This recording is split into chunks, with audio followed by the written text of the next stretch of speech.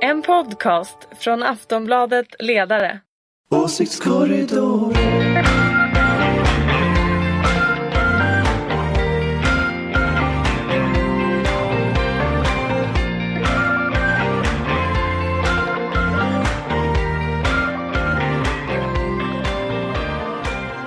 Hej och välkomna till Åsiktskorridoren, en podd från Aftonbladets ledarredaktion. I veckans avsnitt ska vi prata om folkhälsoministerns kamp mot ciggen och KD-kandidaternas kamp om makten. That's it. Nej, vi ska förstås även avhandla förhållandet mellan Anders Borg och Dominika Persinski, eftersom det kan handla om politik. Jag heter Hanna Olsson och med mig så har jag valda delar av Aftonbladets ledarredaktion Karin Pettersson och Daniel Swedin. Hej. Hej. Och vi har även med oss moderaten och den politiska experten, som vi numera kallar henne, Ulrika Schenström. Hej. Hej, hej. Hej, hur är läget med er? Toppen. Det är bra. Ja. Det är fnissigt. Det är fnissigt. Väldigt fnissigt. Det har varit fnissigt innan vi gick in i studion och vi ska försöka att hålla lagom fnissigt under det här avsnittet, tänker jag. Vi kan ju börja med att konstatera att åsiktskorridoren gör skillnad. I förra avsnittet så pratade vi varmt om Jakob Forssmed som ny kandidat till partiledarposten i Kristdemokraterna. Det gick bara några dagar innan han sen kom ut som kandidat. Vem är det som är konungmakaren här? Nej, men nu måste jag måste alltså, hylla. Men Ulrika, tagga ner. Du ska säga något snällt. Du är så sjuk på defensiven. Nu skulle jag hylla Ulrika Schenström, men nu känner jag inte för det längre. Okay, men det var ju Ulrika faktiskt som i förra veckans podd sa att Acko Ankarberg och Ebba Busch Thor är all ära, men glöm inte Jakob Forssmed, den smygare. Och också att du lyckades i förra KD-partiledarvalet pricka in Göran Hägglund. Så du har någon typ av magisk superkraft. Kanske, vi får se om det blir. Så är det. Men Jakob Forssmed har i alla fall lanserat sin kandidatur. Men han är väl precis en sån... så. Men jag tror ju alltså, KD har ju någon slags kultur som inte är som kanske Socialdemokraterna eller Moderaterna, där man har en massa processer som de är inte öppna i varken sossarna eller Moderaterna, men i KD så är det är ju väldigt mycket mindre, och den tidigare partiledaren har väldigt mycket mer att säga till om vem, alltså, som vet hur uppdraget är, vem som skulle passa för det och så vidare. Det är liksom en patriarkal gammaldags ordning. Det är väldigt patriarkal ordning, men jag tror där tror jag faktiskt att Jakob har en väldigt god bakgrund för att just ta det här uppdraget, just på grund av att han har liksom all politikkunskap. Han har suttit i regeringskansliet på statsrådsberedningen i 8 år. Det är väldigt, väldigt lång tid. Han sitter i riksdagen. Och nu sitter han i riksdagen. Det är ju ingen bra grej. Det är ju jättebra. Men jag vet, Daniel, att nu ska jag inte ta över din programledarroll här. Det känns inte som att men Daniel, du hade tillbaka den, eftersom att det var snorordet från alla. Du hade en teori, Daniel. Nej, egentligen är väl vår kollega Eva Frankells teori att Kristdemokraterna nu pratar ju väldigt mycket om familjen hit och dit. Och det betyder egentligen att det är pappans makt som det handlar om när man pratar om familjen. Och att det också borgar för att pappa Jakob Forssmed träder in. Helt plötsligt har vi nämnt om honom till pappa Jakob. Just det. Papisterna i Kristdemokraterna. Han är väl sonen snarare. Jag ser någon som en lärjunge, ganska rätt och slätt liksom. Exakt, Göran Hägglund klev ju verkligen ur skuggan efter Alf Svensson och var liksom som men det är inte sonen, så att och nu är det Svensson också har ganska mycket att säga till om fortfarande i det här partiet, att hans ord kan väga in på något sätt här. Ja, det gör det säkert, men jag tror nog att Görans ord väger kanske mest. Och det kommer att bli en med snopp. Om ni ursäktar uttrycket. Ja, jag tyckte det var intressant, för annars har ju Ebba Busch Thor är ju den kandidat som företräder liksom mörkerkrafterna utifrån mitt perspektiv, ska jag säga. För att man kan ju tycka hon olika är den mer konservativa falangen, ska vi säga. Några gillar mörker, några gillar ljus. Ja. Men i alla fall att hon företräder den mer konservativa falangen. Men nu blev hon ju huggen i ryggen i veckan Tuve Skånberg kom ju in där som är på den yttersta mörkerkanten. Han tycker att hon var liberal. Ja, hon var alldeles för liberal när det kom till homoadoptioner och abort till exempel. Men det här verkar ju överraskat även, vad heter hon, Elisabeth Sandlund på Dagen, hörde jag någon intervju med, som är chefredaktör på den tidningen. Och hon var ju så att hon nästan inte kunde förstå att Ebba Busch Thor hade sagt att hon tyckte att abortlagstiftningen var bra i Sverige i lördagsintervjun. Att det var som det måste ha varit en bomb i den rörelsen att hon faktiskt sa så. Alltså, jag får väl lita på att hon tycker så här då. Ja. Men, och det är ju konstigt. Det hör man ju sällan i andra partier. Men och då föredrar de här väldigt konservativa krafterna någon då som inte i alla fall har svikit dem utan är lite mer mainstream. Men finns det egentligen någon kandidat som kan kliva fram för den falangen nu då? Nu får ni vända oss till vårt KD-orakel. Känner du till någon som är liksom framträdande mer konservativ? Attefall har ju tackat nej. Ja, nej men alltså är det inte... Det är dags för Lennart. Du tycker att det är dags för Lennart? Nej. Jag tycker det verkar onödigt att vi diskuterar det här på det här sättet. Jag tror fortfarande det blir Jakob Forssmed. Det är liksom... Är han inte lite för skäggig för att vara kristdemokrat? Lite skäggig. Det har vi pratat om några stycken. Att man kanske borde ringa och säga att det här med skägget. Lagom skägg tror jag är bra. Precis. En liten mustasch kan man ju tipsa om från socialdemokratiskt perspektiv. En liten mustasch. Det är mer Pirate Bay-skägg som jag brukar kalla det för. Pirate eller Flipping Burgers-skägg. Ja, men det är lite för spretigt för att vara Flipping Burgers. Det är mer åt Pirate Bay. Ja, och det är ett problem. Det är fastslagen. Det blir Jakob Forssmed om han groomar sitt skägg. Exakt. Där landar men är det inte lite synd, skarpsinniga analys. Synd om den här, vad heter hon? Pernilla Günther, en ytterligare kandidat som är ute och svirar. Hon hade också deklarerat, jag vill också ta över det här partiet. Hon fick en botten på SVDs debattsida. Det var ingen som riktigt men nu börjar man kunna uppmärksammade. jämföra med kandidaterna med varandra. Det är ju ganska intressant. Alltså nu ställer de ju upp sig alla fyra liksom, som att det kommer stå mellan oss. Det verkar inte finnas så här jättetydliga konfliktlinjer just nu i alla fall. Nej, det tycker inte jag heller. Men sen om man ska vara lite, vi har ju lite roligt idag och sådär. Man skulle kunna tro, för det är ju ett tag tills de ska väljas. Eller Jakob kommer att bli vald. I påsk. I påsk låter så väldigt Han kommer bli återuppstånden då. Ja. Men det är ju, tänk bara tanken om Mats Odell bara skulle dyka upp sådär. Ja, bara kommer någon från sidan. Ja, det vore underbart. Hur gammal är han? Man ska ju vara lite ödmjuk och komma ihåg att det är ganska lång tid kvar ändå. Även om... Jag tror att det var bra av Jakob Forssmed i alla fall att skriva någon typ av partiprogram på DN Debatt. Ja, det var och erkänna att han det. faktiskt kommer att bli det. Ja. Jag kan säga så här att jag tror att det är bra för rödgröna om det inte blir en kvinna i KD. För det minskar pressen på dem att förnya sig. Just det, annars det kommer hade det se blivit illa ut de här... vi den fräsiga alliansen med nya fräsiga kvinnor som partiordföranden. I nya fräsiga frisyrer. I nya fräsiga frisyrer. Så att, en trökig man i Kristdemokraterna vore bra för Stefan Löfven. Tror jag. En jämlike. Sticker ut hakan. Du sticker ut hakan och säger det. Det är bra. Jag tycker att vi byter ämne. Vi har ju ändå borrat i KD här nu. Det är ju andra veckan idag. I alla fall vi pratar om KD. Och de kommer att ha sina kommundagar i helgen. Och där kanske det kommer ut lite mer om vilka som stöder vem och så vidare. Det blir spännande. Nu tänkte vi ska prata om Gabriel Wikström, folkhälsoministern, som dammar av ett förslag den här veckan om att stoppa rökning på uteserveringar och införa neutrala ciggpaket. Är det här moralpanik eller är det modern politik? Jag tycker det är så intressant för det verkar inte vara någon som är överhuvudtaget upprörd eller emot förutom Mattias Svensson på... En annan liberal som tycker att det är så här klåfingrighet. Ja, som liksom lite mer på av trött princip måste liksom säga emot. Men det finns ju ingen riktig energi i de här frågorna. Den där kom aldrig upp riktigt på agendan. Och det är klart att om jag skulle utgå ifrån mig själv, bara mig själv, då jag var rökare, då hade jag nog varit jätteupprörd. Alltså verkligen jätteupprörd. Och skulle jag varit rökare fortfarande idag, där man bara får röka på uteserveringarna, då skulle jag nog varit jättemega upprörd. För att då, var ska man få vara någonstans då? Nej, det är problemet med liberaler, de kan inte solidarisera sig med varandra. Utan de kan inte liksom föra någon annans kamp. Men överdriv inte här nu. Utan numera sitter jag ju mest och bara är förbannad på alla som röker på uteserveringar. Och sitter så här.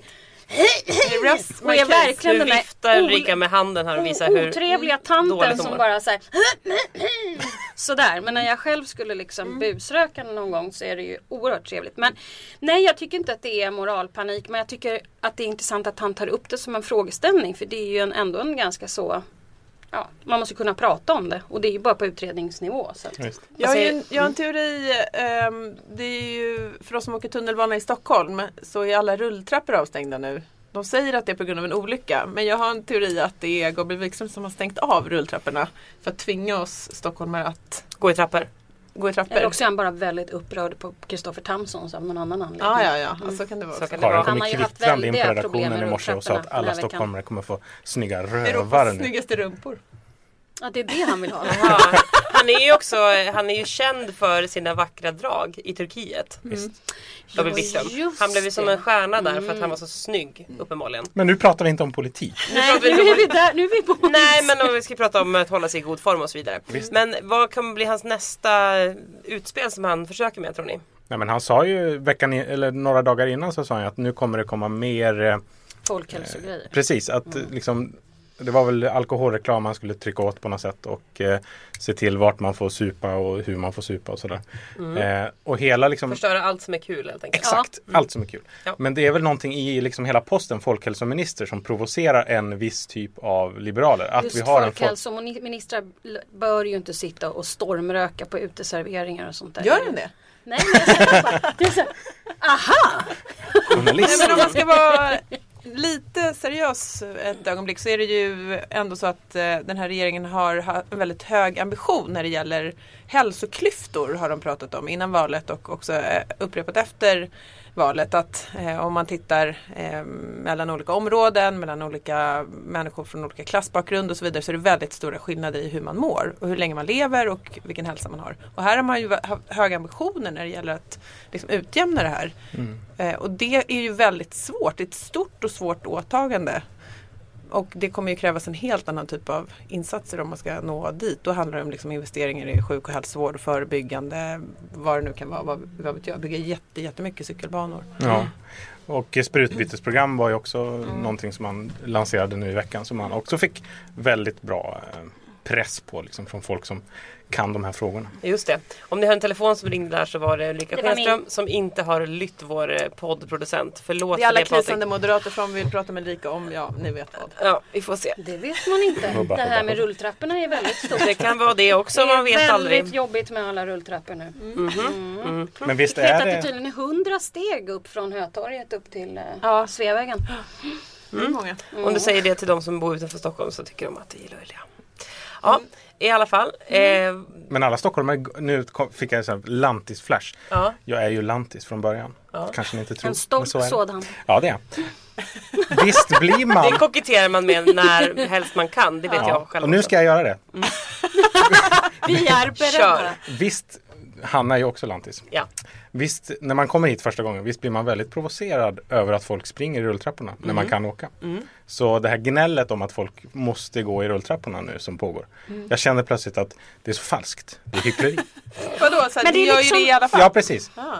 Men det är mycket man är orolig för när det gäller de här rulltrapporna och de här vanliga trapporna. Det är ju visst, väldigt den här kvinnan som skadar sig var ju hemskt. Har ni sett det? Det är folk som ramlar ner och du vet, det finns inga mitträcken. Är det inte parkour? Det är parkour vi ser. Men Ulrika, finns det någonting du tycker att den nya folkhälsoministern ska ta tag i? Nej, nu är inte det här mina favoritfrågor med mycket p-pinnar och så, men jag tycker inte att den var helt ointressant. Men jag tror i och för sig att han kommer få problem, för det kommer vara väldigt många som bråkar på lång sikt ifall det verkligen skulle närma sig ett riktigt förslag och inte bara vara för det var väl ett direktiv i. Det är bara direktiv, ja. Och jag tror inte folk hetsar upp sig så mycket när det bara ligger där än så länge. Men det kommer nog bli mycket mer bråk om det där om jag ska vara ärlig. Vår kollega Anders Lindberg uppmärksammade det igår på våran ledarblogg att delar i det här förslagen var ju att man ska ha de här neutrala cigarettpaketen, att man inte får ha att man måste ha man får inte ha logotypen på cigaretterna helt enkelt. Att det är ett förslag man utreder. Och det har ju då Philip Morris stämt australiska staten för i enlighet med TTIP som ju Mikael Damberg, regeringskollega, vill införa. Så att det är också lite intressant. Vad händer där? Alltså det är stora och mäktiga intressen som man utmanar. Det är ingen dålig fight för en socialdemokratisk regering. Nej, det är väl här rödgrön, förlåt. Ja. Oj, vilken Freudian samarbetsregering stod det Okej, det var vad Karin det sagt utan att säga det. Det var väldigt intressant. Vi pratade om Miljöpartiet förra avsnittet, gjorde vi inte? Jo. Att de är så dåliga. Ja, det var du tycker. Så dåliga. När det var på temat varför finns de? Ja. Det var en taskig vinkel och det var inte min vinkel vill jag bara säga. För tydlighetens skull. Nej. Har vi pratat klart om Gabriel Wikström? Det kanske vi har. Han kanske borde skaffa skägg. Han har väl skägg. Han har väl Han har ju skaffat Skäggstubb skägg. bara. Ursäkta denna ytliga podd. Ja. Det är liksom vad jag håller på med. Börja prata skägg. Vi pratar bara om... Jo, men nu väntar vi på det tredje ämnet, Hanna. Jag vet. Alla sitter Det här är och hoppar. det enda som Karin vill prata om. Jag kan inte tänka på något. Veckans skrällnyhet. Vi har fortfarande inte plockat upp våra hakor sen nyheten slog ner som en bomb i Sverige. Anders Borg och Ulrika Schenström är ett par. Och det var egentligen nyheten som alla politiska nördar inte kunde sluta prata om. Men som ingen ville skriva om. Det gick inte. Tills Göran Greider klev fram och gjorde politik av det hela. Ja. Var det rätt eller fel? Vad gjorde Göran Greider? Kan du bara recappa? Jag tror att vi var många som satt på morgonmöten den dagen efter. Först ska vi säga att själva när nyheten kom, den slog ner som... Jag kommer liksom alltid minnas vad jag var när jag fick, när jag fick flashen i mobilen.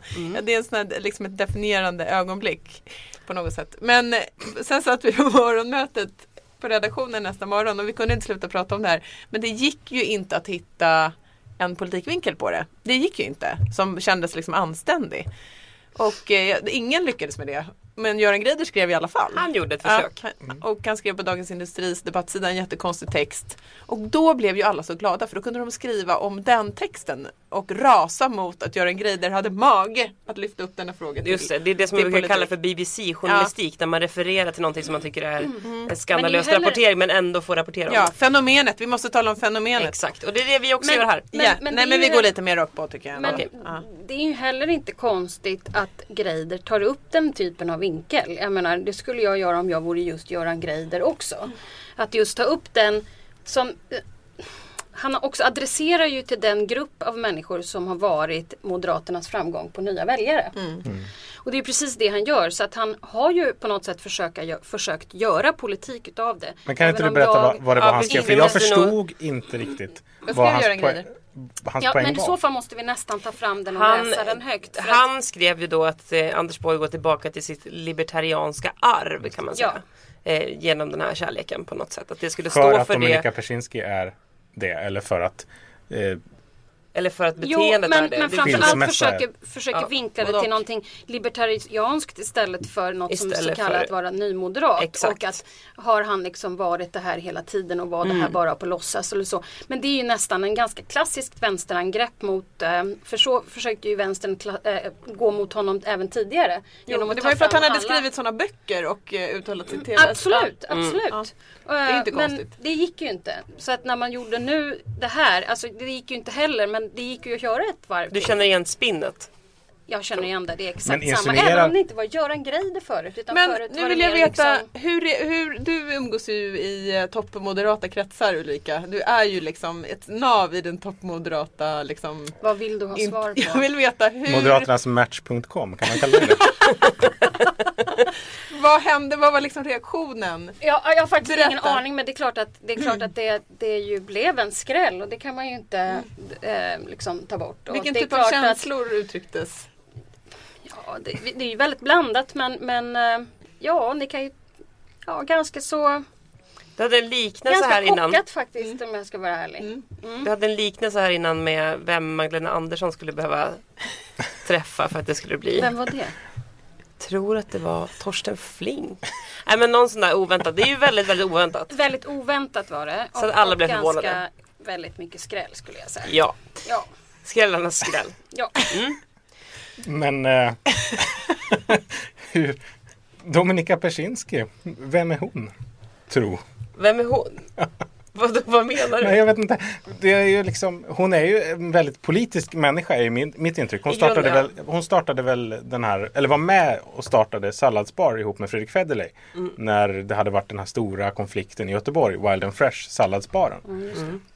Och det är väl också, jag antog att Göran Greider försökte anknyta någonting till det också, att Ulrika Schenström är men hon har ju varit med i Army of Lovers, som är Alexander Bards liksom, musikprojekt, och han är ju en libertariansk ideolog, får man ju säga. Och liksom ligger extremt långt ut på någon kant politiskt, åker på de här Burning Man-festivalerna och liksom är extremt drogliberal. Så att det är ju den liksom kretsen, det är ju någonting som händer i krocken. Men jag måste säga det här, Ulrika. Det är någonting som händer i krocken mellan liksom det nymoderata projektet och förflyttningen till mitten och liksom tala för alla med den här Army of Lovers estetiken. Nu tror jag inte att man ska dra så här många liksom växlar. Jag tror att egentligen varför folk blev kanske chockade och det blev en skräll är ju att det är 2 personer som är den ena väldigt känd och den andra hyfsat känd men kommer från helt olika världar. Och det är ju den vi har så svårt att liksom, det är ju det som gör att vi får liksom inte riktigt ihop det. Det var som kungen och... Nej. Ja, hans sammankoppling med andra personer närstående där. Ja, det har funnits sådana rykten också. Det är också som, så. Vad tyst det blev. Nej men Greider blev väldigt snabbt sågad för den här och hans kritiker menar då att man inte ska koppla det här till politik. Men alltså, inte det viktigt ändå? Men det är väl självklart att han försöker. Jag menar, hans jobb är ju att försöka göra det. Så att jag menar, varför, det var klart, det hade säkert, om det hade varit åt omvända hållet och någonting hade hänt, så det är klart att man utnyttjar en situation. Vem hade skrivit den texten från högern om vi säger att Magdalena Andersson hade blivit tillsammans med Dregen eller Varför just Dregen? Ja, men, någon som är lite någon som inte är finansminister. Ja, vem hade skrivit den? Det är intressant. Johan Ingre hade han gjort. Ja, kanske. Vi kan ringa och fråga honom sen. Hur hade du ställt dig ifall två väldigt otippade personer blir tillsammans? Jag tycker ändå, det är någonting som ändå är intressant i det här. Det är ju Anders Borg har ju varit liksom ett monster i svensk politik, alltså en ikon. Han är ju så älskad av svenska folket och varit enormt hyllad och uppskattad och sådär. Och någonting, det händer ju kanske, jag vet inte om det blir så och man kanske inte ska dra för stora växlar på det, men det är möjligt att det händer någonting med bilden av det här politiska projektet när vi liksom ser tillbaka på det. Liksom var det började och var det slutade. Förstår ni vad jag menar? Det händer i din hjärna. Ja, men det händer inte bara i min hjärna. För det händer för att jag tror också att folk är intresserade av Anders Borg som person. Alltså det har funnits en... Det är inte bara politiken, utan han har varit så... Alltså folk har tyckt om honom så mycket. Alltså när han hade klippt sig så skickade jag reportrar direkt dit liksom. Politikreportrar som fick rapportera om han skapade hästsvans. Det var ju viktigt liksom. Och jag hade var det inte så att den lottades ut till någon... Ja. Till och med det. Det var ju också en riksnyhet när han verkligen. Sig. Jag hade liksom lite svårt att somna på kvällen efter det här. Och då tänker jag, undrar hur det känns för moderater. Fråga Ulrika. Jag har ju moderater. Men du behöver ju inte dra ett varv till. Då är det den frågan jag har svarat. Det är klart att det blev en skräll. Och det är inte så konstigt beroende på att man inte i sin vildaste fantasi hade tänkt sig just den här kombinationen. Nej. Nu önskar vi alla inblandade stor lycka. Det är liksom inte det. Nej, kärleken ska segra, absolut. Kommer Anders Borg göra ett musikprojekt med Dominika Persinski? Mello. En Mello. Var med i Mello nästa år. Vad kan den låten tänkas heta? Skicka in era förslag. Så kan vi diskutera de förslagen i nästa podd. Ja, det är roligt. Absolut. Vad ska låten heta? Ordning och reda. Nej, det här är hans nya persona. Eller ny gamla, lite mer jag tänker frihet. Att mixen är roliga. Nej, men nu... Open borders, något sånt där. Open borders. Wild and fresh. Okej, det är liksom inte vi som är vi ska inte stå för förslagen. Vi är bara juryn. Så att skicka gärna in förslag till hashtag åsiktskorridoren. Ja. Får vi se om det kommer Vad skulle den låten kunna heta? Ja, hur kommer det gå för en sån låt? Det är ju intressant. Men oväntade kombinationer funkar väldigt bra med Melodifestivalen. Det är ju mycket tacksamt. Visst, som Ranelid och... Vem var han med? Jag vet inte. Var det Dominika Persinski han var med? Nej, det var någon eurodisco. Han var där. Det var en oväntad kombination. Verkligen. Kärleken! Det är så vi kommer ringa ut den här podden. Med en Ranelid. Med Ranelid. Ja, det är så långt vi har tagit åsiktskorridoren. Vi får kalla det här för det flamsiga avsnittet, tror jag. Men de måste vara flamsiga ibland. För ibland blir vi ju jättearga på varandra. Och ibland är det väldigt, väldigt dåligt. Och ibland är det väldigt roligt. Om det här är det första avsnittet ni hör av åsiktskorridoren så kan ni gärna lyssna på andra också för referens. Så mycket kan vi säga. Ja. Men då vill jag tacka Karin Pettersson, Ulrika Schenström och Daniel Swedin. Jag heter Hanna Olsson och vi hörs igen snart. Hej då! Trevlig helg! Åsiktskorridoren.